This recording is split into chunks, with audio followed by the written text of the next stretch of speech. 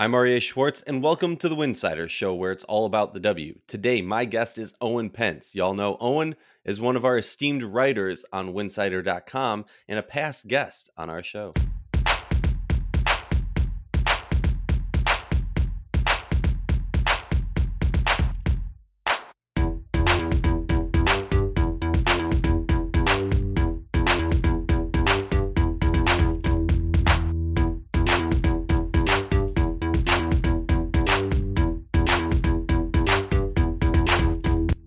If you like our show, please consider joining our Patreon community, patreon.com/Winsider. For less than a cup of coffee a month, you can directly show support for the hard work we do covering the W, and you'll obviously be getting exclusive Patreon content. Don't forget to see our staff's amazing written content over at winsider.com. That's winsider.com. While you're over there, our overseas tracker is still live. Yes, people are still playing overseas, and you can see where your favorite WNBA players are playing overseas all in one place. Owen, we've had a few days to reflect, 5 as of recording. What's your thoughts? Have you gotten your thoughts together? Are you ready to do this episode breaking down all of the draft moves, draft grades, and draft thoughts? I think as we approach, 100 hours of separation or whatever it is from the draft, I think I've finally gathered my thoughts somewhat enough to hop on the pod with you.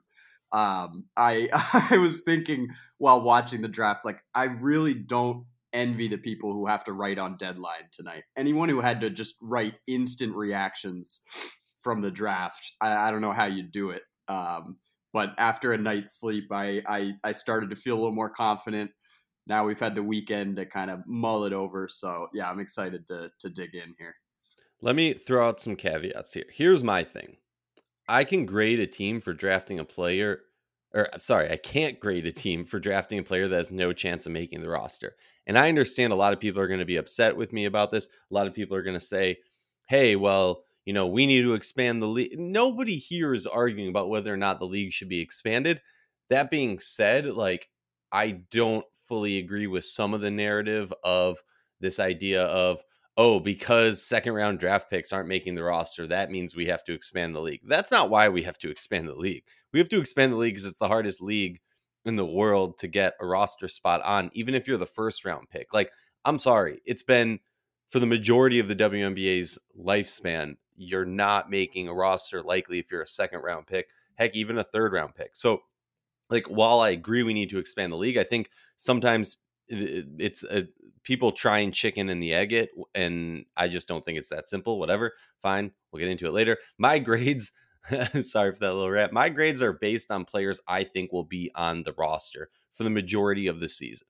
Now, obviously, this year is unique because we have the Olympics, we have FIBA, we have a late start for a lot of players. That's not new. So I just want people to keep in mind there are a lot of caveats with this, and I think my grades are going to be a little bit different than I've seen from a lot of other people. I wanted to take time, and I'll be honest, I very openly talk about this. I'm not an NCAA person.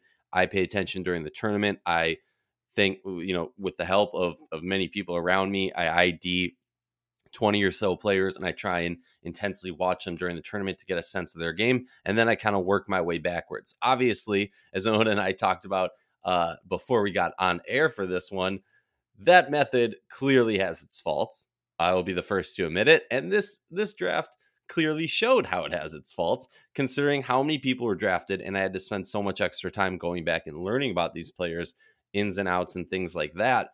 So it's going to be a fun one. A little note I want to make, and I could be wrong, it could be more, but based on the stats I have, 3 19-year-olds got drafted into this season. And the reason I bring that up is because the ongoing discussion about freshmen moving into the WNBA as opposed to freshmen having to continue their college service, as I'll call it. Interesting aspect. That's a whole nother debate. We've been continuously asking people in the league, around the league, about their thoughts on this. And I feel like everyone's kind of skirting the issue of basically saying, like, for the majority of people, you should get your college degree. You should continue and grow your game. But I think if we're being realistic, there will be, as the W grows, and heck, there probably already has been, players who are of that freshman of college age, so the 19, 18-year-old age, who probably could come to the W, have some sort of positive impact, and grow their game better. Like, me personally, as somebody who did not graduate from a 4-year school, right? Like, I don't think you need to go to school to accomplish your goals. And in some situations, because I'm a very individualized learning fanatic. So, like, not everyone is going to succeed the same way from the same path. And I think hopefully in the next CBA, we will address that issue and make it a situation where it's more individual based as opposed to a blanket statement. I've ranted for far too long and we have not gotten into any draft grades yet. So we will start first with the Atlanta Dream. Here's my thoughts on the Atlanta Dream. Aari McDonald, great player, great attitude of a winner, great mentality, fit for this roster. The question, as I've seen, I looked at a lot of different people's draft grades throughout, and a question that has been consistently asked is overlapping skill set. But when you look at the roster, I honestly don't believe that it bothers me that much because when you look at it, let's make a wide assumption that the starting five is Kennedy Carter, Courtney Williams, Tiffany Hayes, Cheyenne Parker, and Elizabeth Williams. That's not a bad starting five, okay? And then your backups at the 1 and 2 are Aari McDonald and Odyssey Sims. Like that's not bad. If there's an overlap, if you're saying that the starting lineup and the second lineup is going to be playing a little bit more interchangeably, is going to be playing a little bit of a similar set, I don't think that's a bad thing, especially for a team that doesn't have as much continuity as you think. So I think, often people like to think, oh, your bench should have some other elements that you can play, whatever. But if you're that confident in your style of playing, like you're putting all chips forward in a high octane, fast paced shooters offense, I don't see a huge issue with it. So I'm giving them a B plus. Owen, what's your thoughts on the Atlanta Dream?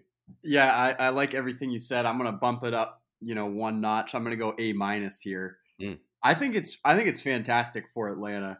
Obviously, Aari is someone who rose considerably because of what she did in the tournament, and so I think that that's always something you have to take into consideration is that the recency bias of what people Hmm. did Hmm. in the final, let's say 3 weeks before the draft.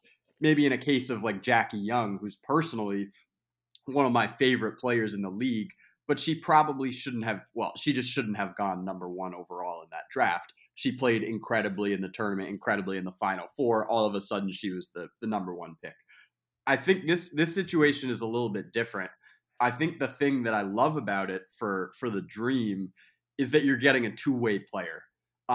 Watching Aari McDonald play defense on some of these players who were bigger than her was incredibly fun to watch and really impressive. And just her energy all over the floor, I think, provides something that you're probably not getting as much from Kennedy Carter and Courtney Williams in the backcourt. Um, as far as kind of the starting lineup that you outlined, I think that's really interesting because I think that the five you outlined is probably the way that they will go. But the way I would do it personally, and obviously you have to give Aari some time to kind of acclimate to the league, to the pace of things, whatever.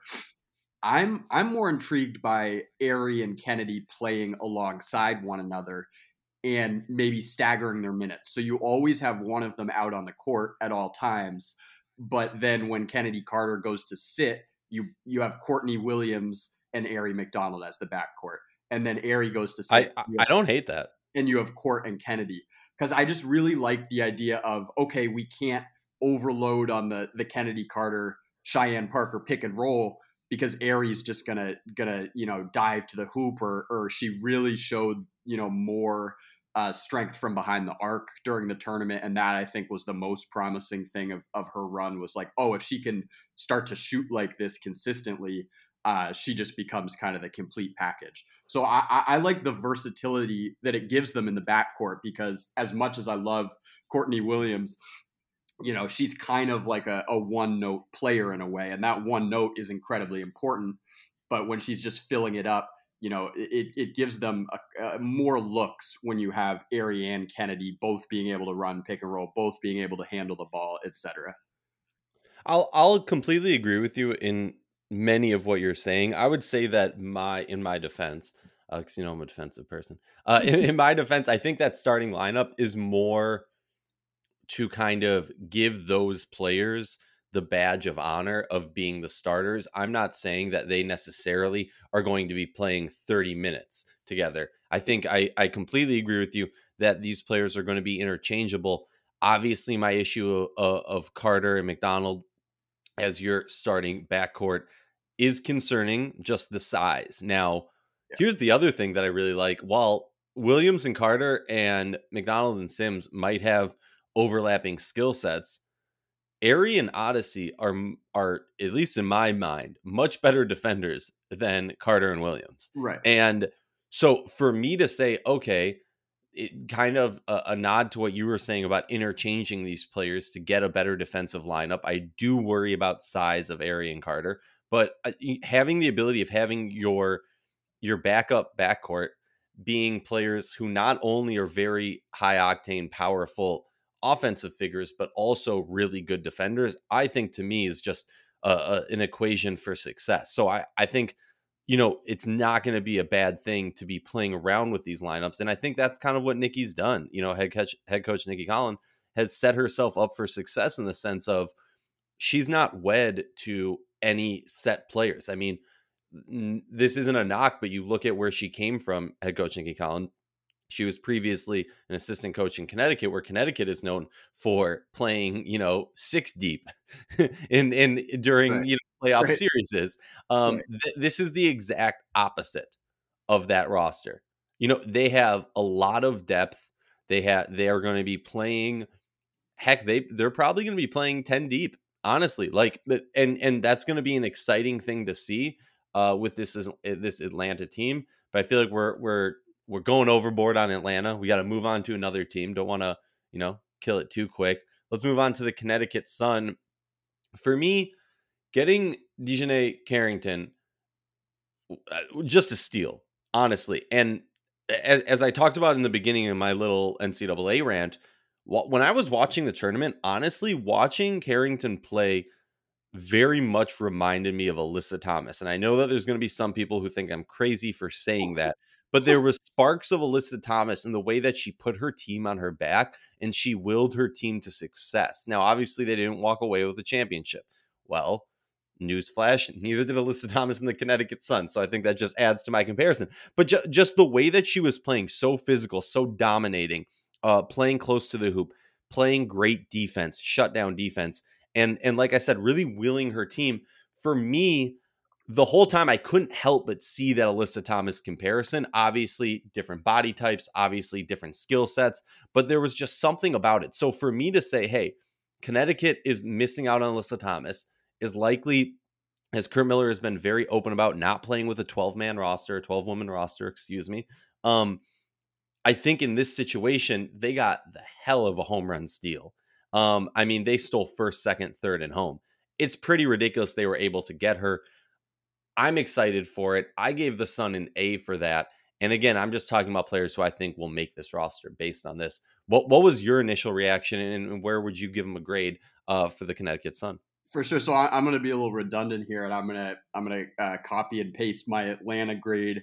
Go A minus again. I love it. I think Carrington is totally a steal, like you just said.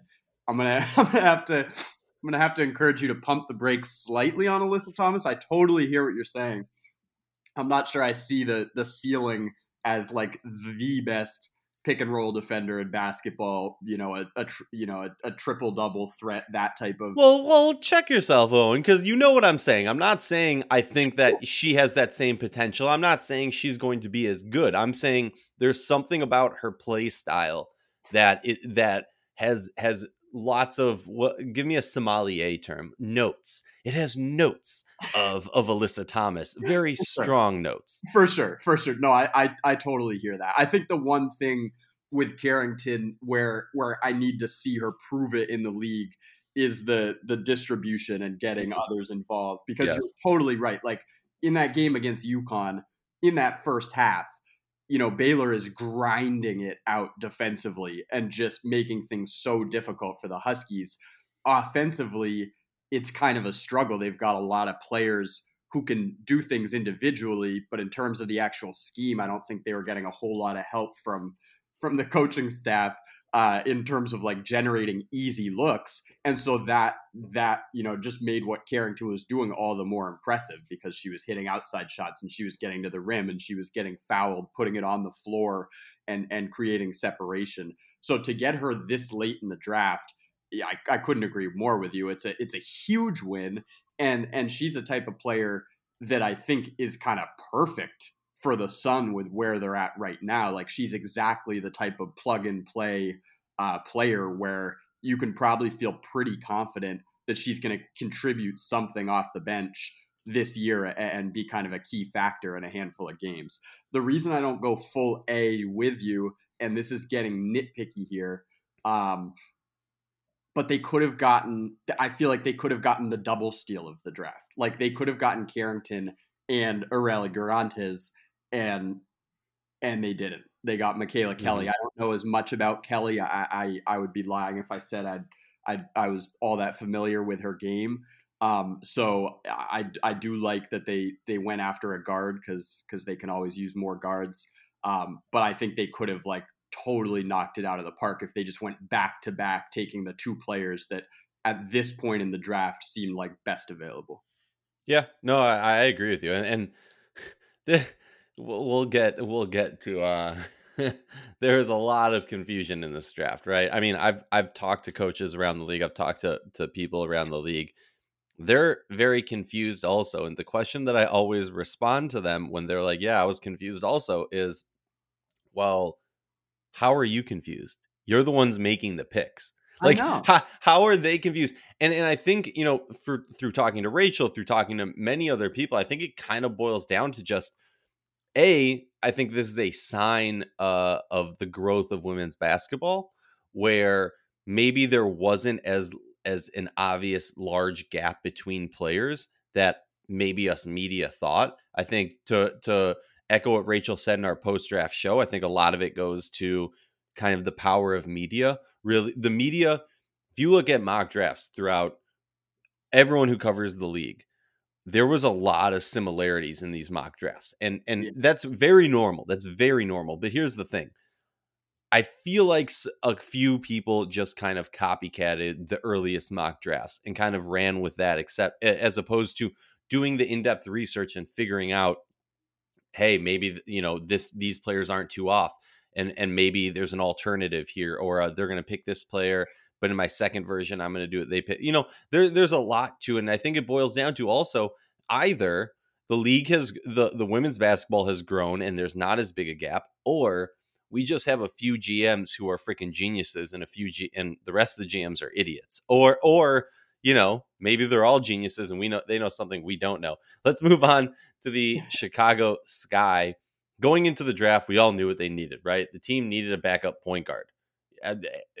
Courtney Vandersloot played 32 minutes or 31 minutes and 50 seconds on average per game this past season, higher than the season before that.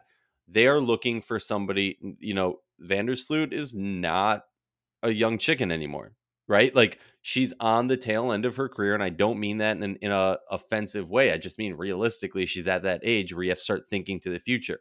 So I love the Shyla Heel signing and draft pick, because what that does is you are getting a 19-year-old. You are getting someone who, one, can learn from the greatest point guard in the league right now. Two, and you come at me about that, I don't know, that probably pissed somebody off. Two, you're getting someone who is a facilitator and a scorer. If you haven't already, go check out her highlights. I really like that move. She's a prospect, and I really don't mean that in the negative way. She is young, and while Awaka has gotten a lot of attention as a young player with lots of potential, Heel has that also. Maybe she doesn't have as high a ceiling or as high as expectations as Awaka does, but I just think this isn't just a short-term move. This is a long-term play by James Wade, and I like it. And now on to Mac. While in theory I love this pick, I do like the bigs are kind of an issue in my mind for the Sky. I love this pick because we talk about Chicago Sky's two issues: one, interior defense; two, backup point guard. And in their picks, they address those handedly. My issue with Mac is how many minutes they should like, and this is an issue I have with a lot of times where you might make a great pick, but if you're not giving them enough minutes to flourish and grow, are you true like is that as good a pick as we might think it is if they're not actually going to get those minutes and get to play? I don't even know if that makes sense. But my thought basically with Mac is like with Parker, Dolson, Astu, Stevens, that's going to be really tough to find minutes. And they also, side note, they recently announced a training camp roster for Lexi Brown. But, kind of to what I was talking about before, I'm not sure how she makes this roster. If you just shout out to her hoop stats, go over there, go to their salary cap sheet, you look at it and you go, it's going to be tough for Lexi to make this roster. Mac, I think, could make the roster, but it's not going to be as cut and dry of like we drafted you making the roster. So like I give them a B plus because I like the moves. It's a long-term position. Do I think maybe I would have, had a little bit more of a preference for going someone like Dana Evans? Yeah. Like but again, the GMs probably know stuff we don't know and have a reason for that. So I'm kind of giving a little bit of leeway on that B plus. What do you think, Owen? Okay, this is where it's going to get fun because I'm going to give them a B, and even though our grades are similar, I think I feel pretty differently in terms of the picks individually. Starting with Heel, look, I think she's a very promising player from what I've read. Again, I haven't watched her play in a live game.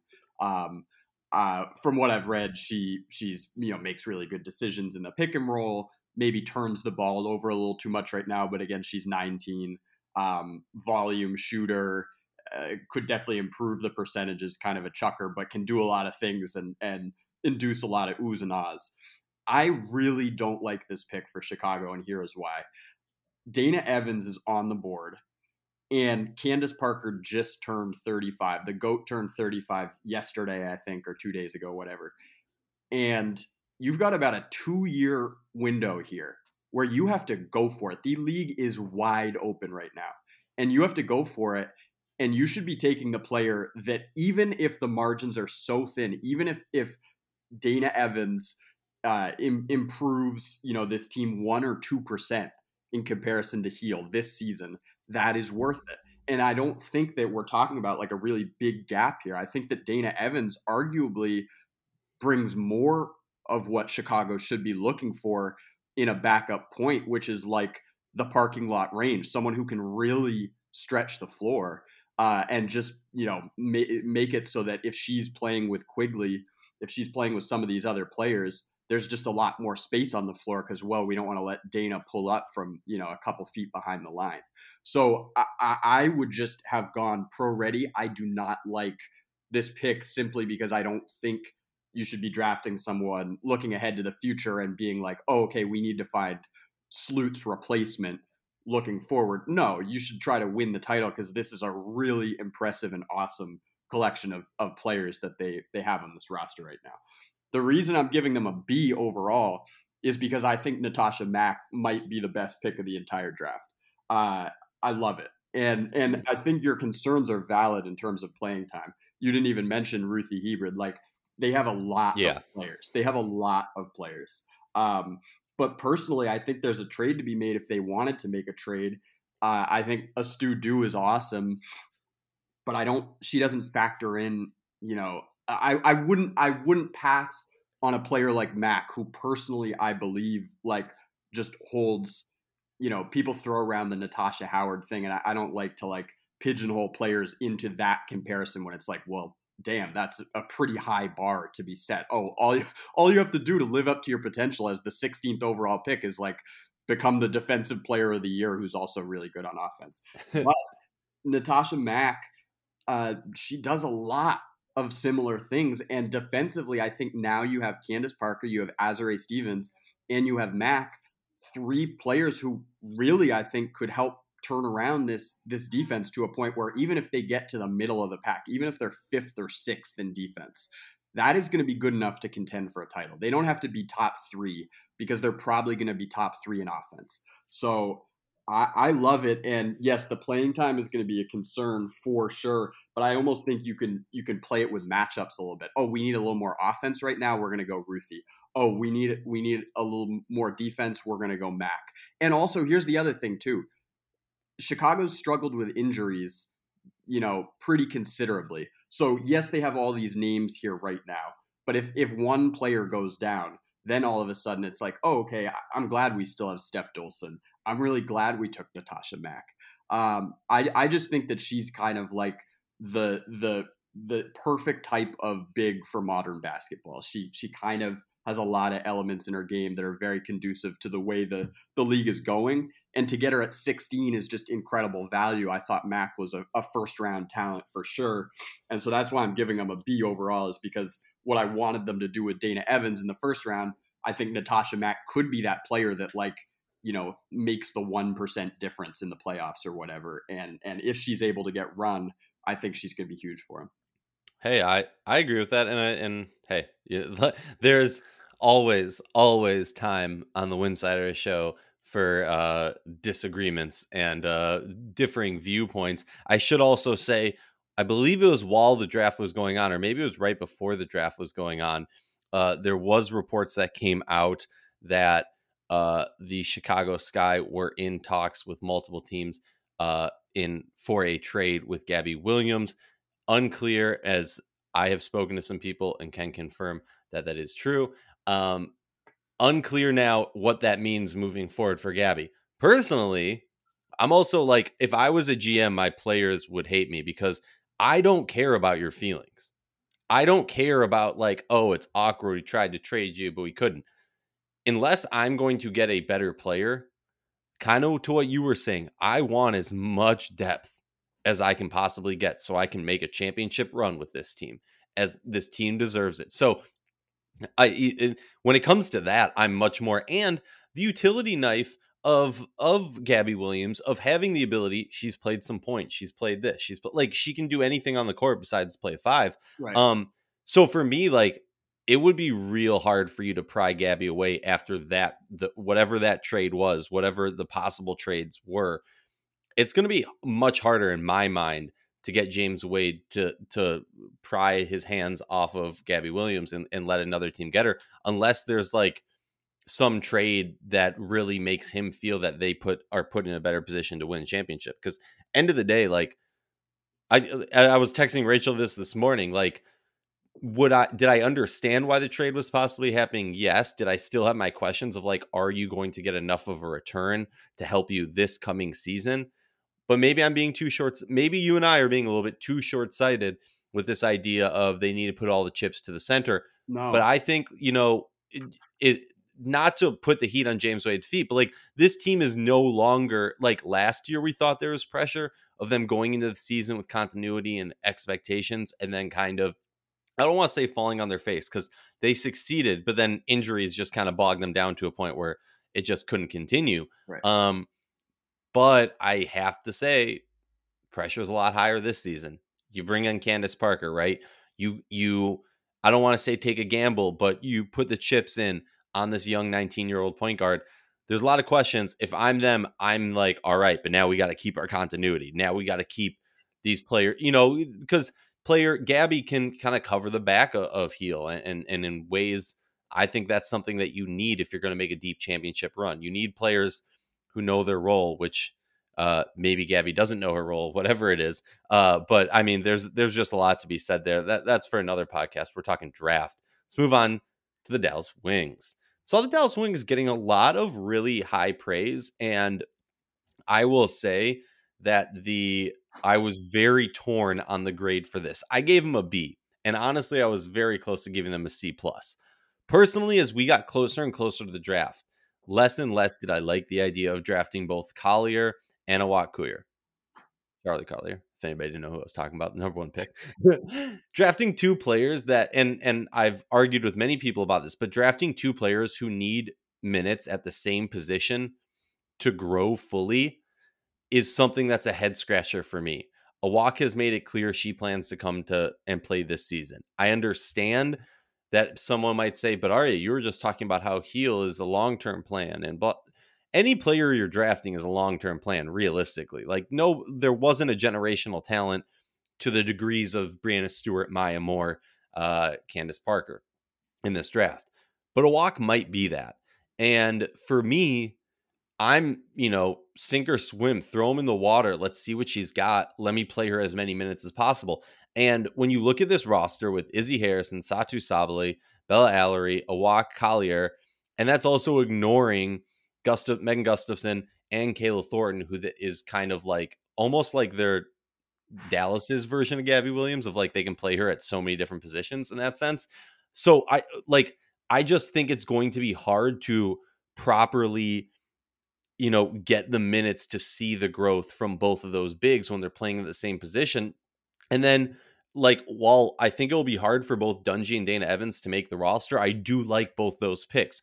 So at the end of the day, I guess, like, if I'm arguing myself, it's better to draft the player and have Matt Camp and then stack them up against other players and say, this is the best player for us right now. But on the other hand, and we've seen this before with Dallas, and it's been a kind of a butt of jokes, is like, who's Dallas going to pick and then have to cut so that someone else can pick them up? You know what I mean? And like, at the end of the day, going into the draft, I expected 12 to 14 at most roster spots to be available for draft picks. And like, we can get into a whole discussion of, older players in the WNBA middle class, how hard it is going to be for this middle class, those players making, above the rookie scale contract to below the max contract, right in there. It's going to be really hard because a lot of coaches can just say, well, I have this rookie who has a lot of similar skill sets, or this player who's on a rookie scale contract. I can save some money. Like, there's a lot of top heavy teams. I'm rambling now. What's your thoughts on the Dallas Wings? No, the Dallas Wings are like the team to ramble about, right? It's just like you could talk for hours about them and you wouldn't get any farther to figuring out what in the world the team's going to look like this year. So I think it's like probably the most intriguing training camp situation in the entire league. Yeah, I mean it's an odd situation. I'm gonna give him a B plus because I think that I've made this very clear. I think Awak is clearly far and away the best player in this draft. It annoyed me she should have been number one. Yeah, she's number one. Like I loved that quote that she gave on your pod on the Winsider show. Little plug there, where she's like, even if I don't go, essentially she said, even if I don't go number one, I'll feel like a number one, and I love that. And that's kind of her mentality. It's why she is where she is. And also, it's like it really doesn't matter. But she just is clearly has the most potential of anyone in this draft. There's only one player easily in my mind that could conceivably win an MVP or be like first team all W. You could convince me that Aerie gets to first team all W at some point. We're getting way ahead of ourselves. But the point is that this is the player that you needed to get. So I think getting her and then Dana Evans at 13, which just to me is incredible value. That's a top 5 or 6 player in this draft. Okay, I can't bump you down for the other 2 picks. Well, right, like we can't bump you for being at a spot and taking like being in the second round and taking a player who is widely anticipated to be like a top 6 pick. We can't knock you for that. But also there's almost an element of like, but why? I don't know. Right. But why? But yeah. Whatever. Go. Well, yeah. So here's the thing with here's the flip side of that, which is that the other 2 players they took, personally, Charli Collier might have a really nice WNBA career. Personally, I'm not seeing it. I'm seeing her as like a role player, like a bench player, and a good one, a really good one. And you know what? She seems to use a lot of motivation, and she seems to be like someone who would love to prove people wrong about saying that she didn't deserve the number 1 pick, whatever. And I'd love wouldn't anyone though, like that. I always find that, like, no, and I'm not knocking you, it's been a widely accepted narration of this, but like, what doesn't everyone? I mean, how many players are we going to say that for in this draft? 100. You were drafted number 1, so like, yeah, I get it. As number 1, you need to kind of create that poster board material. 100. But like Dana Evans, That's real poster board material. You didn't go in the first round. Like, Yes. whatever. Go. No, I totally agree. I was kind of rolling my eyes at myself as I said it. I just wanted to get the caveat out there so that then I could kind of rip the pick, because personally, like the thing you said about positions, that doesn't concern me as much, because it's like they're clogged up at all the positions. Ty Harris is someone who I'm constantly talking about because I think she is going to be a really good player. She is a really good player, and she deserves like a chance to just prove herself consistently without having to look over her shoulder. And that's just not the reality of the Wings roster situation right now. So I don't hate that they took two bigs, even though they took Bella Allery last year, and it's starting to get clogged at that position too. I more just don't see the vision with Charlie Collier as like this player that can kind of do it all and carry you on both ends. I think that when she ran up against tougher competition this season in college, she really struggled to score points, and you could pin the blame on Vic Schaefer, who's definitely more of a defensive coach than an offensive coach. I think that a lot of times players are really freed up when they get to the pro level because that all of a sudden the schemes are way better. But and then moving on to 5, Dungy, I love her game. An incredibly electric scorer, someone who put the team on her back in the tournament and really throughout the season can just go off and erupt. And so I love her game, but it's like this is not the place to be taking another ball dominant player, in my opinion. There were other players right there. It's like I'm trying to look for the Alicia Gray mold at that point. Someone who's going to play one of those wing positions who can defend, because this team's going to need defense. They don't need another Arike is the best isolation scorer in the game already. And and you just don't need another player like that, in my opinion. You've already got like a handful of guards now. Dana Evans and Ty Harris going to be competing. There's plenty of other players who are going to be competing for those backcourt spots. So that one confused me as much as I really like Dungy's game. I'm just not seeing it, and I think that it's going to be a really tough situation for Vicky Johnson to sink her teeth into. And I wish her the best. I think she's going to do a good job, but like I just would not envy being in that position because it's going to be incredibly difficult. If there's any team in the league that wants the league to extend the game or extend the season longer, it's the Dallas Wings, because they just don't have the classic saying, there's not enough minutes in the day. They do not have enough minutes in the season to fully use the potential that they have on this team. And I completely agree. And the question that I would ask even more, and this is a question that I asked before the draft, and I apologize to anyone who's offended by this, but like, if Collier doesn't go to Dallas at 1 or 2, where do you think she gets drafted? Is she even drafted in the first round? It's a great question. It's a great, and this goes back to the point that you were saying too about how I was kind of writing about this in my reaction piece that I wrote for the website. It's like, as far as you're talking about these consensuses where we reach a consensus with the mock drafts, and it's like all of a sudden before the draft has even happened, and with most people kind of just thinking like this is how it's going to unfold without actually having plenty of people who write the mocks do have sources, whatever. I'm not saying that, but more just like we as fans consume this content. We love a good mock draft. It's great, but you start to get this preordained order cemented in your head, and you're like, oh yeah, Charlie Collier is just going to be number 1. Of course. And it's like, but wait, why though? Why? I don't know. Right. I just like because she scored 45 against like some super weak team early in the season. Again, she's got a lot of talent, but it just seems like we get to this place where it's just like, oh, okay, for sure this is going to happen, and then it happens because it was just spoken into existence basically. And I don't know. I think this draft proved that like you gotta actually like play it out. You can't just like always predict this stuff entirely accurately. Well, and I'll say this also, like watching Collier throughout the tournament, amazing defender. I saw some great highlights, right? Offensively in multiple of the games. And I remember, I keep bringing up Rachel because I kept texting her like, I don't understand. Literally, this is my reaction when I was watching Collier during the tournament. Wait, how is she the one everyone's projecting as the number one pick? I know.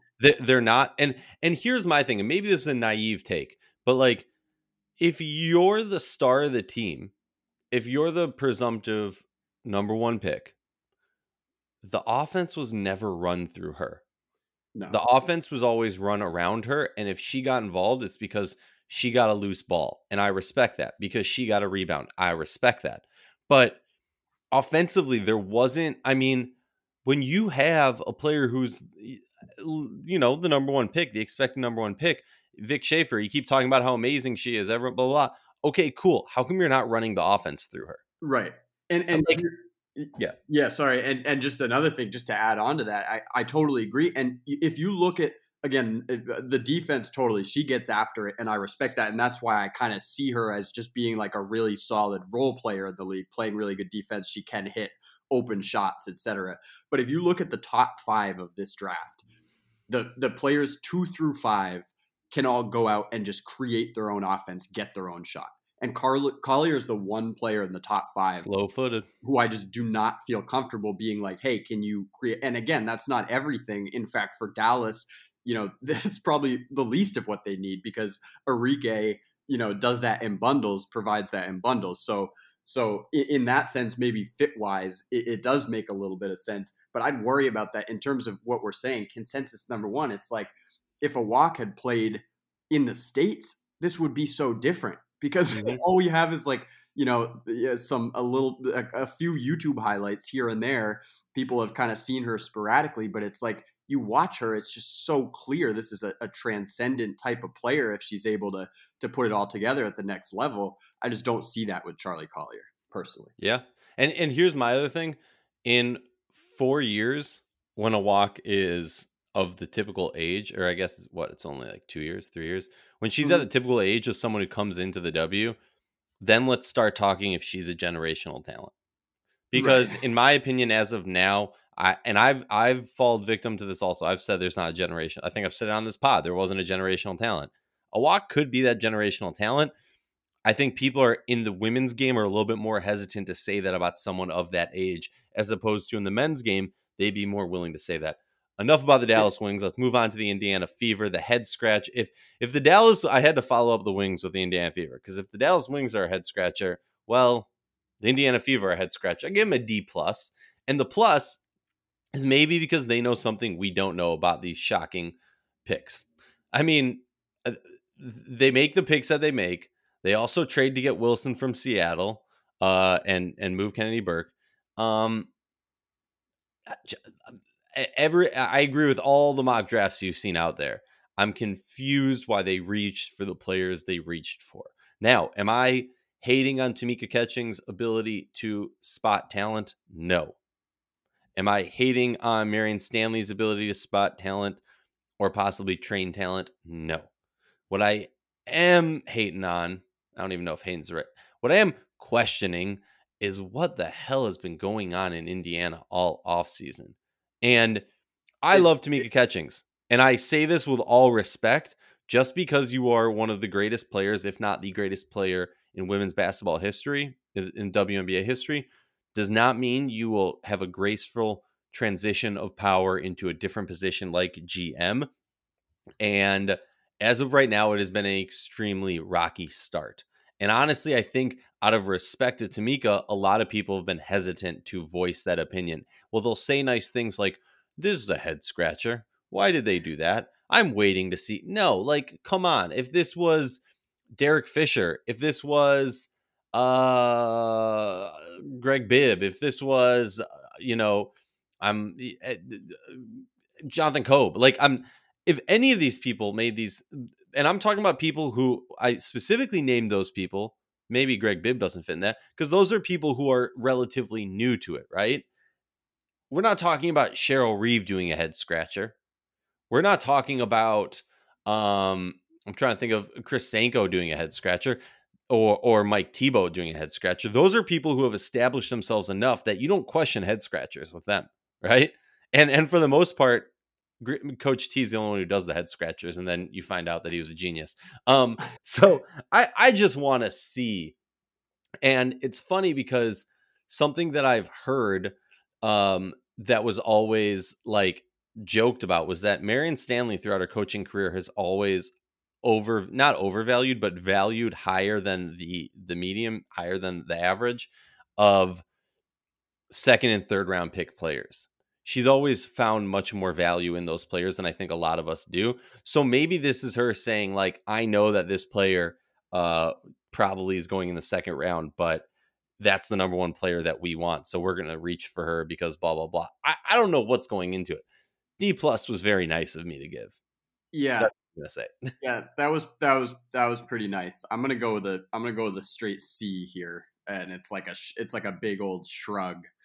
Because my thing is, I actually like Kaiser's game. I think that my thing is, if this is the player you're like, yeah, we really want her, and you're a lottery team, and you suss out where the other teams are standing on certain players, and you have a pretty decent idea of, you know, who certain teams are targeting. Why would you not try to trade down, get some extra value, maybe like a first neck in a deeper draft in one of the coming couple of Well, years? and well, I just want to say to further pat on the back what you're saying here. I mean, they were essentially, you can argue, okay, maybe we thought that Atlanta was going to go with Evans and not McDonald, or maybe, someone projected them to go with somebody else. Fine. But Indiana was basically the trendsetter of the head scratchingness of Right, this draft. right. And so they might be able to, if they were a little bit later in the draft, they might be able to say, like, hey, we were very confused by all the happenings and we just got worried someone was going to snatch who we wanted. But they started, I mean, they laid the groundwork for these confusing moves. So, like, you don't even have the excuse of saying it was a weird draft. It was crazy. I didn't know what was going on. 100%. That was that was how I framed my whole lead to my reaction piece. Was like the first two picks went exactly how we thought. The third pick, I think everyone could kind of see Aerie in the tournament just flying up the board, and so it made perfect sense. And her being in Atlanta is so awesome. That was all. It all went off the rails with number 4, and it never got back on track. Like it just went further and further into like what in the world is going on territory. Now, the interesting thing that I want to just get into briefly on this, if we're looking about like, because the Fever are a team we often talk about in terms of should they draft best overall, should they draft for fit. And I'm always a fan of best overall when you're at a position like the Fever are, which is like they're not close to contending. I mean, personally, I think if you polled most fans right now, and had them do a preliminary power rankings of what the standings are going to look like this season, Indiana would be 12th almost across the board, maybe up to 10th or 11th in a few. And this is coming from someone who really likes a lot of the individual pieces on the team and is maybe a bigger fan of some of these players than other people. But I think that Kelsey Mitchell's, continued emergence and real kind of breakout season last year is interesting to mention right now, because I think Kaiser was someone who, again, as someone who I was able to watch less of in college. I just didn't catch much West Virginia at all. But from what I've read, when their point guard went down during the season, she kind of picked up the slack and really continued to impress, and has handles and has this kind of game that's sort of electrifying, and she's able to do a lot just on her own, but also kind of dish and get others involved. So the question becomes like, which I think a lot of people have talked about, do the Fever see Kelsey Mitchell as a 1 or as a 2, or do they just want to use them somewhat interchangeably? Because if Julie isn't coming over this season, then you're at a point where you really probably want another player that's capable of running point. And so in that sense, I think this pick actually does make some sense. Um, as far as Aaliyah Wilson, like I just don't really see why you're trading Kennedy Burke personally, unless you really love Aaliyah Wilson's defense and you think this is that was just a really surprising one to me. Like I did not see her go. There were so many other players at that point where I was still kind of shocked that they hadn't been taken. And then they take this kind of defense first guard and trade someone who like showed real flashes last season. I'm a bigger Kennedy Burke fan than most, but like she went off for 23 or 24 points in a win against the Storm when the Fever had 8 players. Like she's a lockdown perimeter defender. She's someone who definitely I think has a place in this league and is one of those players that really makes you wish that players that good didn't have to like fight for a roster spot and wonder if they're going to make it. We all want expansion, of course. But yeah, that was just a real head scratcher to me. And so the two moves, when viewing them both at the same time, they just didn't make a lot of sense to me, even if I actually think that Kaiser's gonna be a real player in this league. It's yeah, just a lot of confusing. And I mean, the funniest part for me was like I'll give you a little peek behind the curtain. As the draft's going on, Rachel and I are texting. Obviously, Rachel broke news of like the first, I want to say almost 20 draft picks before they were announced. Obviously, not the number one pick. Shams broke that one. But the funny part to me was like, as Rachel and I are texting, like we're like 3 picks ahead, and she's like, "This person's going to this team," and I'm like, "But but this other player is still on the board. Why? What? I don't get that. Are you sure?" And honestly, if anything more, I want to tip my cap to Rachel because throughout all of this, the names that we kept seeing come in and that she was putting out there, if anything, it makes you question your source. Because like you with the names that were coming off, you're like, well, that doesn't make any sense. Is that right? Could that be? And then it happens. You're like, all right, well, we're just going with it. Got to trust the source. This draft really had me questioning everything. There were multiple times. I really thought, as far as Garantes is concerned, I was like, is she hurt? Like, do the teams know something that we don't? There were some things that were just so wild about how it unfolded that it really made you question everything. So yeah, even if you got the best source in the game in Rachel, like a text away, you're still like, what is going on? This can't be right at all. Well, let's talk about the New York Liberty. I gave them a B minus, and here's what I'll get at. I think I like what they got where they got it, but I don't know how much this draft truly made the team that much better. I got, obviously there's still questions about Asia Dur. Get better. We want to see you back on the court. It's horrible what has happened to her. And we are sending all of our love, thought, and prayers. And heck, anything else we can do. You tell us, we'll do it. Yeah. Adding Didi is a great one. Maybe Didi can talk to Asia about overcoming obstacles. Or like I don't know, going through the craziest life experiences and trying to overcome them. I don't know. That's not here nor there.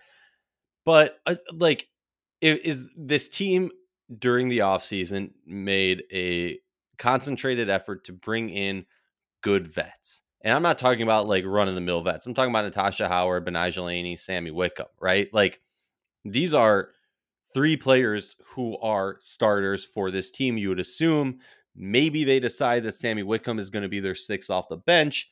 Totally up to them. Cool. Is this just going to be another year of this team having like 7 rookies or sophomore? You know what I mean? Like, is this just going to be an extension of the experiment we saw last year? That's what my question is. And that's why, like, they can knock it out of the park. But at the end of the day, it's similar to what I was going to say, or what I did say about the Dallas Wings and drafting 2 at the same position.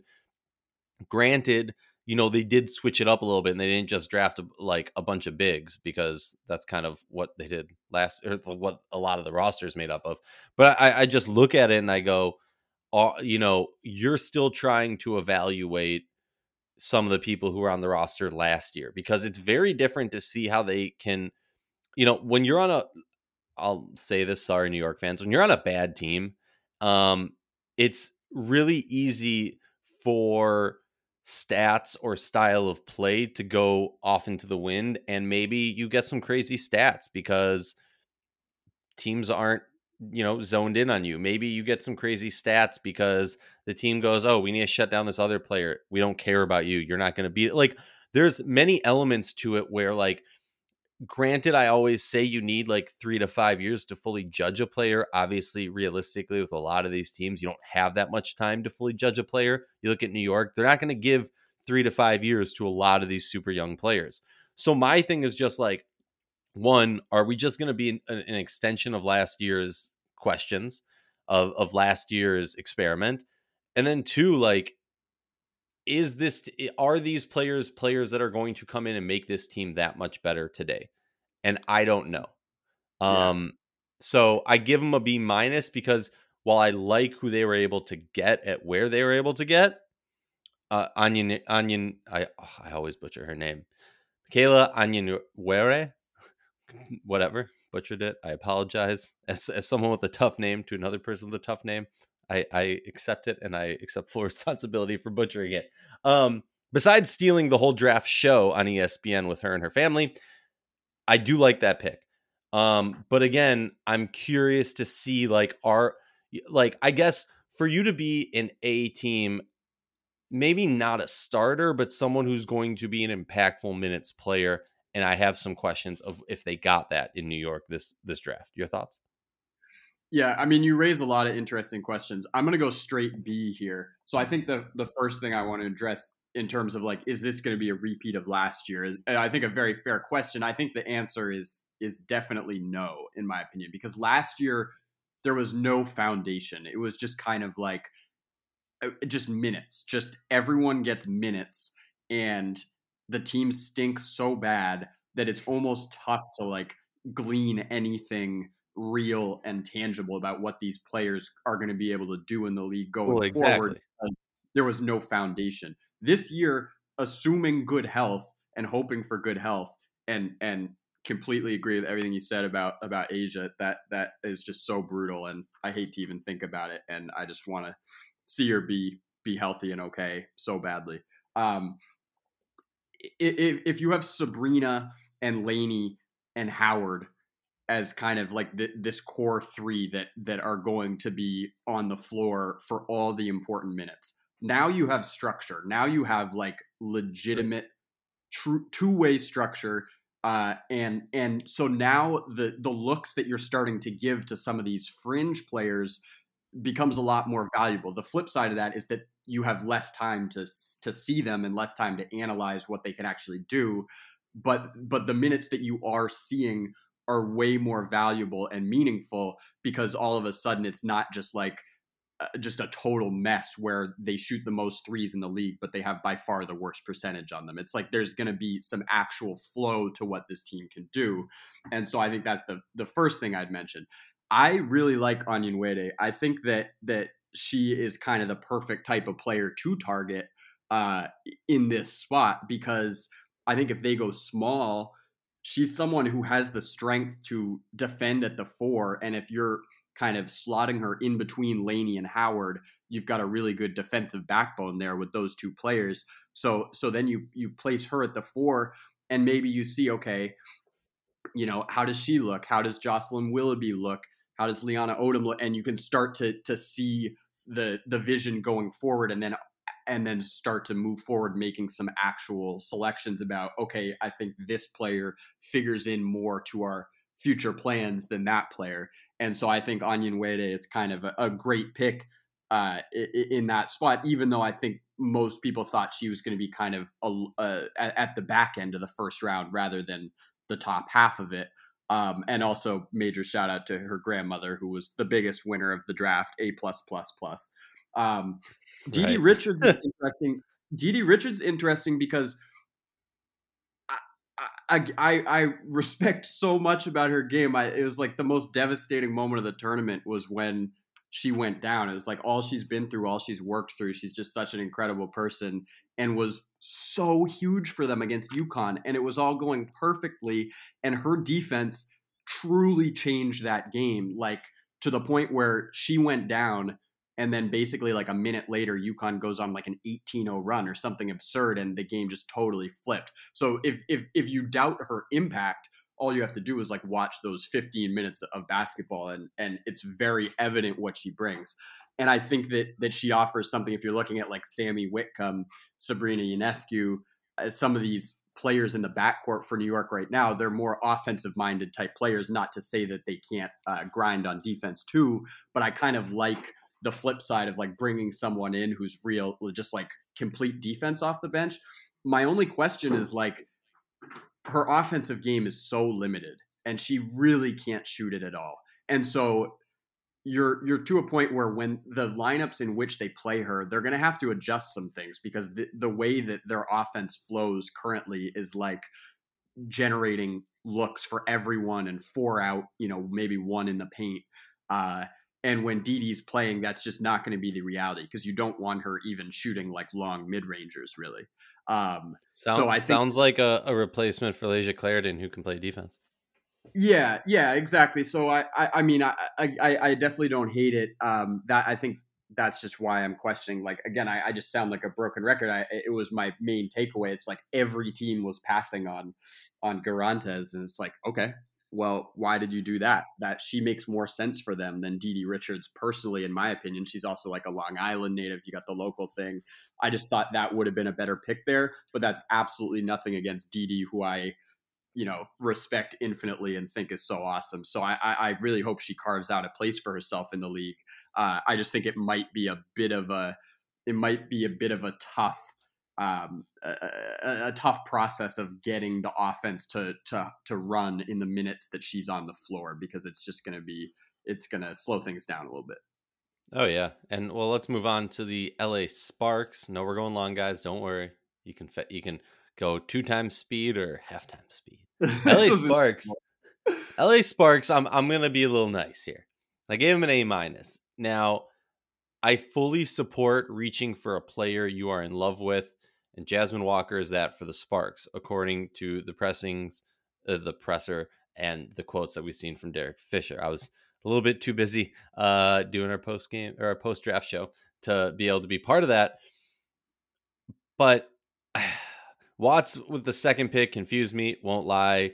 Garantes in the second round is a steal like no other, which is honestly why I'm giving them the A. And I think all this is with the caveat of like kind of viewing with when a team makes a stretch, a reach to grab a player, you can very easily view it and go, okay, I'm going to give them the benefit of the doubt, or you can view it and go, well, this is the stupidest move ever. Because they were able to get somebody of Grantes's stature and skill set and projection of this draft so late, I'm willing to give much more leniency on reaching earlier. I don't punish teams for saying, hey, you reached earlier and lucked out that somebody fell to you later. I would punish you if you reached early and then you aren't able to get a security blanket, as it were, later in the draft. Maybe GMs know something we don't know about Garantes.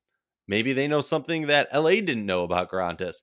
But what we do know as of today, based on watching her game and what we all know about her, is that is a steal. So how can you not, in my mind, give an A to a team that was able to get that level of talent, that level of skill at such a low value? Or I don't even know if value is the right term, but so late in the draft. Will all of their draft picks make the roster? In my opinion, probably not. But yeah, what are your thoughts on the Sparks? Yeah, this was the ultimate shock of the draft, is that my first A+ is being broken out for Derek Fisher's draft, which is just like wow.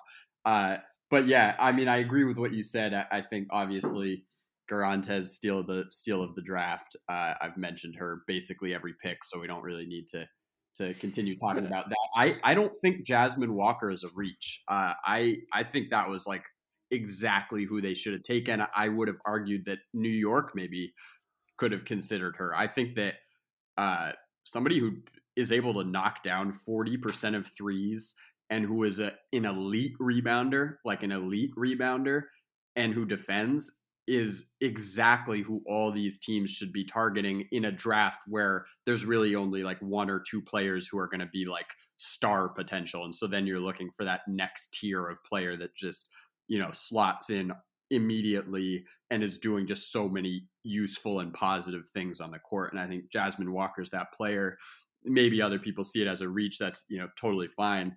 I don't. I do think Watts was probably the one reach. Again, I've said it a billion times. I think Dana Evans should have gone to Chicago and then to LA and to all these teams, and I think they kind of outsmarted themselves. But little shout out to Rashard Hall on Twitter who hopped in my DMs and kind of gave the pitch for Watts, which was a very good one. He said she's really awesome shooter, was ACC Freshman of the Year, hit 10 threes in a game. So I want to give her the benefit of the doubt and be like, hey, okay, you nailed these other two selections. Like you just said, they're probably not all going to make the roster. So why not just, take a shot on somebody and who knows, maybe it hits. So I'd love for her to prove me wrong there in terms of thinking that they should have taken Dana Evans over her. But overall, I just really liked it. It just seemed like a very sensible draft, and it seems like they got for sure probably two players who can slide it. I mean, they're going to have some really difficult roster decisions because they've got a lot of players right now. Everyone does, but but here's the thing. But here's the thing with the Sparks, and I hate to always compare them to the Lynx. Like they, look, they might. It's the LA Sparks. They're always going to be trying to win a championship. But in that same regard, realistically, bearer of bad news, you're not winning it this season. You want to build a foundation for next year. And so, I love a lot of players on this roster. I'm not going to name names, but I would be completely fine if I'm the LA Sparks taking the hit and saying, hey, we're going to go with this young gun to kind of make us understand what we got out of them, as opposed to going with someone who's already seen some play in the Absolutely. league. Yeah. Let's move on to the Minnesota Lynx. I similarly gave them an A minus. Now, a lot of people are like, why A minus? Well, the Lynx got a dynamic player in Nia Davis. No question about that. They got a steal getting her at 9. No question about that. Most people projected her to go much higher. Real question is, how many minutes will she get? The thing is, now they are like, for a team that in the past has kind of been weak in the wing position, they are now annoyingly deep almost. You have McBride, Powers, Carlton. If I'm Minnesota, there's no way I'm letting Carlton go. Davis and Fee. So when you look at that and you go, okay, let me just think about that. Obviously, the signs point to me that Fee's going to be a lot less at the wing, playing a lot more at the 4. And Demiris Dantas is obviously most likely going to come off the bench. Maybe they limit minutes for Sylvia Fowles, just so keep her fresh. Whatever it is, the knock that I'm going to give is the minutes, and then similarly, the question of the backup point guard position. In my opinion, I'm not hating on Crystal Dangerfield. Rookie of the Year, well deserved, great player, has a lot more potential. We haven't seen the best of her yet. My thing is that sometimes when you have a young player, and look, typically having a young player backing up a young player isn't always the greatest thing, right? Sometimes it's nice and helpful to have an older vet backing up that young player, seeing it from a different perspective and can educate them. So I do understand maybe the resistance or the conflict in Cheryl Reeves' mind of going for another young point guard, especially when you have someone who, according to her, was the second best talent in the draft.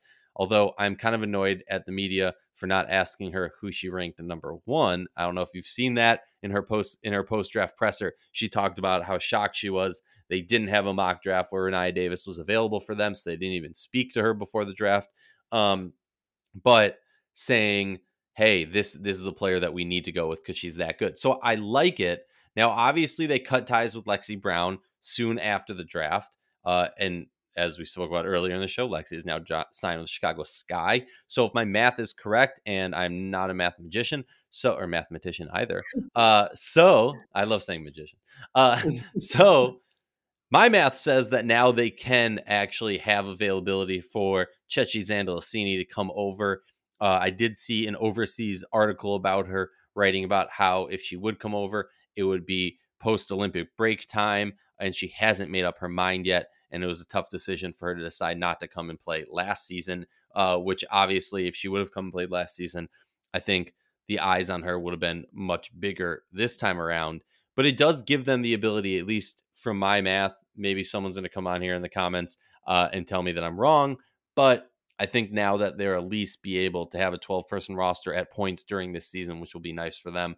So I like it. I don't think it solves the underlying issue, which is for this team to win a championship, you need that backup point guard position locked down. Every other position, backup, starter, and even third option is pretty much set. So my question is, do you believe that Rachel Banham is going to be that backup point guard who is going to help this team win a championship? If the answer is no, then you need to cut ties with that 103,000 salary hit for Rachel Banham and figure out a way of getting somebody who you feel is that position. If you feel that she is that, then I don't mind that 103 price tag as much. But it really boils down to that decision of, is she it or is she not? Maybe I went on a crazy tangent. I don't know. Owen, what are your thoughts? Yeah, no, not at all. Everything you're saying makes sense. I'm gonna go A+, just because I kind of agree with what Reeve is saying. Like it was somewhat absurd that Renaya Davis was available to them, and just my outlook on it is like I totally agree that backup point guard is a concern, and the one move again I'm not gonna doubt the GOAT. Like she knows what she's doing, and this team is coming together pretty perfectly, in my opinion. The one move that had me scratching my head a little bit was Natalie Achanwa, because I just think they don't need, not as great as she is, they don't need her like they would need, that depth at the one, and that's where they maybe could have addressed it. But as far as the Davis pick is concerned, I just don't think you can have enough wings who can shoot in this league. I think that going from 0 to 60 in a second in terms of their depth on the wings is a tremendous thing for them. Carlton is definitely someone who I really like, and little tease, she's going to be in the next installment of our Patreon exclusive little series that I've been doing, and she's pretty essential, I think, for them when they play small ball, and when Sylvia Fowles is kind of getting her rest, and like you said, keeping her fresh throughout the season. They have enough depth where they can totally do that. I just think Renaya Davis is absolutely perfect. I mean, her length defensively, the fact that she can hit shots, and the fact that really the one thing you could say as a deterrent for her being like a lottery pick would have been that, well, maybe when she's relied upon to be like the number one scoring option, she can kind of disappear occasionally. There were halves of Tennessee basketball you'd watch this year where Ray Burrell was carrying them offensively, and Renaya was kind of nowhere to be found. But her defense is so consistent, and she shoots a good percentage, and she can get to the rim really creatively. There's just a lot of things in her game that make me think that Minnesota is the absolute ideal fit for her, and to have her maybe playing alongside, let's say if they like go small, and okay, maybe Powers or McBride is on the bench, well, then you can still go with whoever the other one is who's playing at the two: Crystal, Renaya, Fee, and Dantas. That you've still got incredible depth on the bench there. Fowles is staying fresh, and yet you still have this really dynamic two-way lineup that's going to be a nightmare to try to score against, because they can just defend you for days, but also has a lot of kind of offensive spark to it. So I just think it was a no-brainer. And as far as the backup point guard thing is concerned, yes, it is an issue. Yes, maybe I would have allocated the Achanwa money to that position, but I also just think they have so much depth that they could absolutely make a trade. It's not like this is the roster that we're going to be seeing come playoff time necessarily. So if that is an issue, and Dangerfield's just getting burnt out because she's the only one that can carry the team at point, well, they have the players to absolutely make a trade, because there's a lot of teams who'd be interested in some of these players who Minnesota won't even be starting. Yeah, no, I agree with you. And then I just think, while I completely agree that we should be giving, you know, benefit of the doubt to Cheryl Reeve, I think we also still need to question moves. And Oh, so it's outlined what she's proving us wrong, or what she's proving the detractors wrong. Let's move on to Las Vegas Aces. I gave them a B minus. I don't think, and honestly, probably a C plus is more realistic. I like the picks that they got. I like the value that they got at the picks that they had. Really like Destiny Slocum. And Yeah, the 19-year-old from France, also nice pickup. Is she a project? Probably. Um, but overall, I like this draft for them. They have a very interesting roster. It's going to be very built on this core of players that are making a large amount. Hamby, Plum, McCautry, Chelsea Gray, and Liz Cambage are all making over 150. So that does not leave a ton of room, especially with the understanding of Asia Wilson is in the last year of her rookie scale contract. Jackie Young still has 2 years in it, and Raquan Williams is almost making 100K. So they're not going to have the ability realistically uh, to be running, at least in my mind, to be running 12 deep for all this season. Maybe they rework some stuff and they do make it work. Fine. Kiana Jeter is an amazing story. Does she make this roster? Maybe, probably not. If she does make the roster, realistically, is she getting lots of minutes? I would say no. So I like what they did. I don't think it really truly moves the needle considering you look at, let me just list off some players that are definitely going to be eating chunks of minutes. Liz Cambage, Chelsea Gray, Angel McCautry, Kelsey Plum, Derek Hamby, Raquana Williams, Asia Wilson, and Jackie Young. So, there's not a ton of room for minutes there. What are your thoughts on the Aces? Yeah, no, I totally agree. I would go C plus. I just don't know Rupert's game well enough to speak with my chest like I know what I'm talking about, because I'm not familiar. I like that they went. I think that if there was a team that was going to go like future down the road selection and draft a 19-year-old who may not be ready to contribute immediately, but makes sense in the long term, then the Aces are probably the team, just for the reason you outlined, which is that the minutes are basically accounted for. So I'd give them a C plus, because it doesn't really excite me what they did. And again, like I can just say it again and again and again, but the two players that just fell, Evans and Garantes, were available to the Aces and maybe would have made a little bit of a difference in a title push. I am a fan of Destiny Slocum, but I don't really see her playing a considerable role on this team this season. And so, yeah, this one kind of left me pretty nonplussed. I was like, yeah, that's fine, I guess. Those are totally defensible picks. Need to learn way more about Rupert, but it really didn't excite me, and I just thought they could have done something to really push the needle this year, because again, they're another team that's in the Chicago zone of needing to do everything they can to maximize this current title window they're in. The league is wide open, and you are, I think some would say the prohibitive favorites to win it all this year. So if Hamby goes down, if Liz goes down, if whoever goes down, then maybe, oh, could they have used Natasha Mack? I don't know. Could they have used Dana Evans? I don't know. Maybe not, but also maybe so. And having that depth would have been nice. I don't think the two players that they took are really going to factor in much this season. Yeah, I guess I think it kind of boils down to, okay, is your belief that this team is already ready to win a championship and we're just getting icing to the cake, or we got eggs for the next cake? Or is it we're trying to find somebody who's going to, be the crescendo, bring it all together for us to win this championship? That's the real question. And I agree with everything you said. Seattle Storm, I give them a C plus.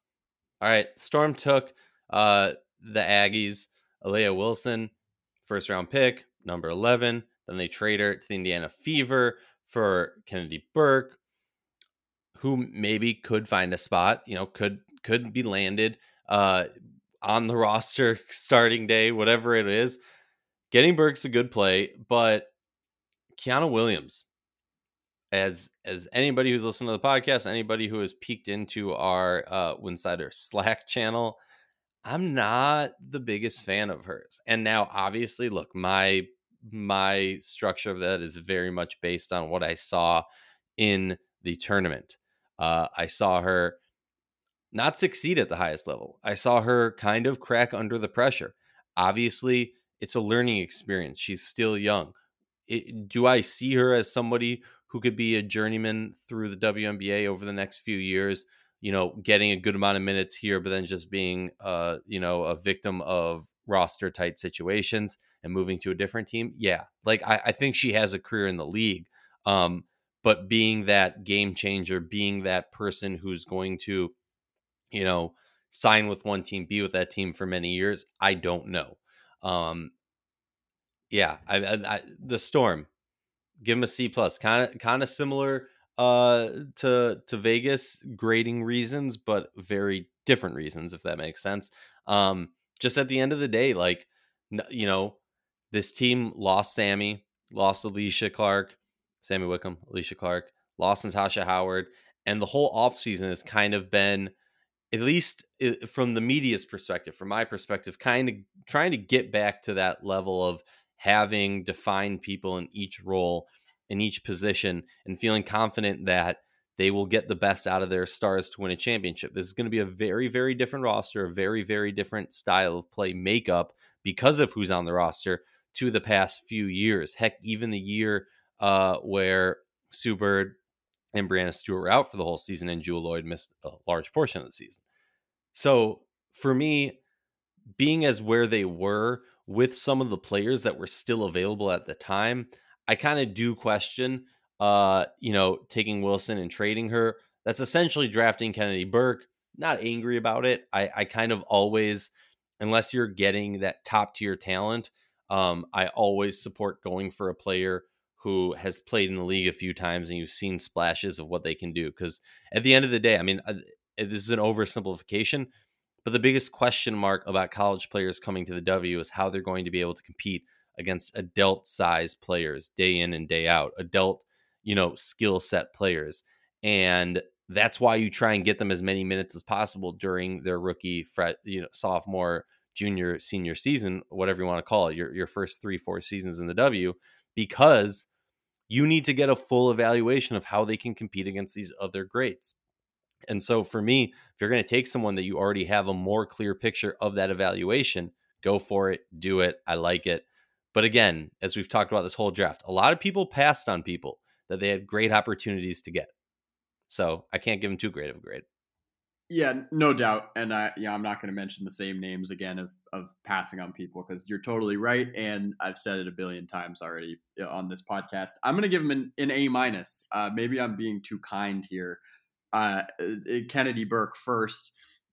I've talked a lot about how much I love her game, and I think that's exactly the type of move that they should be making in a draft like this, where, okay, maybe you're not in love with any of these players and you don't really see anyone at that spot contributing in the way that you envision right away. So why not go after someone who has a real already clearly defined skill set that she has kind of proven in the W. And so, maybe maybe they had a little bit of bias because, Burke kind of went off against them. I don't know if that factored into it at all, but I think that, obviously the void left defensively by the departures of Alicia Clark and Natasha Howard is not going to be filled by a player like Kennedy Burke or a player like Kiki Herbert Harrigan.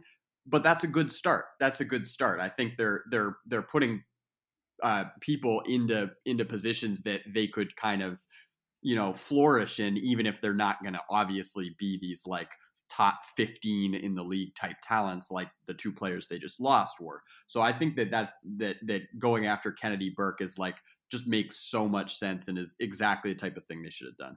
And then as far as Kiana Williams is concerned, I think I'm higher on her than you are for sure. I'm like the lowest on her and hey, come at me about it. I'm not hating. I'm just stating what I've seen. Yeah, no, for sure. And all the points you make are totally valid. I think here if I had to argue the Devil's advocate, I would do it like this. Number one, yes, the tournament was a little rocky, but Stanford was a team that it wasn't like it was Kiana Williams or bust for them. She was not the fun thing about watching them play is it was such an even distribution of contributions. Like they just would have different players going off at certain moments, different players doing different things and carrying them for stretches. And so Kiana Williams wasn't needed to be this like, fill it up at all times type of point guard, which she can be, in spurts. I'm not sure I've seen it like consistently, and that's probably to what you were saying. But I would also mention that like the teams, the backcourts that she had to go against in the Final Four were no joke. Destiny Henderson and Zaya Cook really get after it on defense, and South Carolina, Dawn Staley just has that team humming defensively, so they're really tough to score against. And then we are obviously already talked about Aari McDonald just being incredible considering her size in terms of what she can do to pester you on the defensive end. So I think that Kiana Williams might have struggled with that a little bit, but also like if you watched her in the Pac-10 championship game, she was going off. So if you tune in a week earlier or whatever, and then maybe you see a whole different type of player, I was watching that Pac-10 championship, or is it maybe it's Pac-12. I lose track of the numbers. Whatever it is, the conference I'm talking about.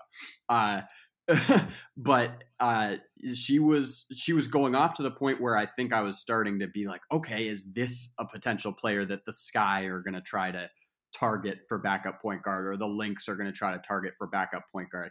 And the fact that she ended up falling to 18 overall, it's like, yeah, I think that's exactly who Seattle should have taken at that spot, because Sue Bird, you're only going to continue to limit her minutes in the regular season and keep her fresh for the playoffs. So you just need bodies. You just need players who are going to, kind of be solid and hopefully be able to transition into the league pretty smoothly. And I think Kiana Williams is that type of player. She's very solid. And yes, sometimes when the shots aren't falling, it's like, whoa, what type of player do we have here?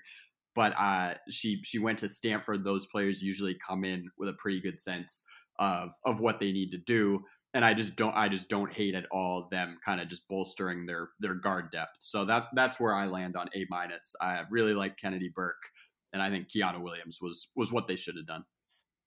Well, we're not going to talk about the Mercury because I don't think their one draft pick's going to make the roster, and the Washington Mystics didn't have a draft pick. So that concludes all 12 teams. If you got any questions, hit us up, DM, comment on it, write a review, rip us apart for our takes. We don't care. We love it. Owen, thank you so much for joining us. Sorry I took an hour and a half of your day, and listeners, you're welcome for giving you an hour and a half of your day. Always a pleasure, man. Have a good one.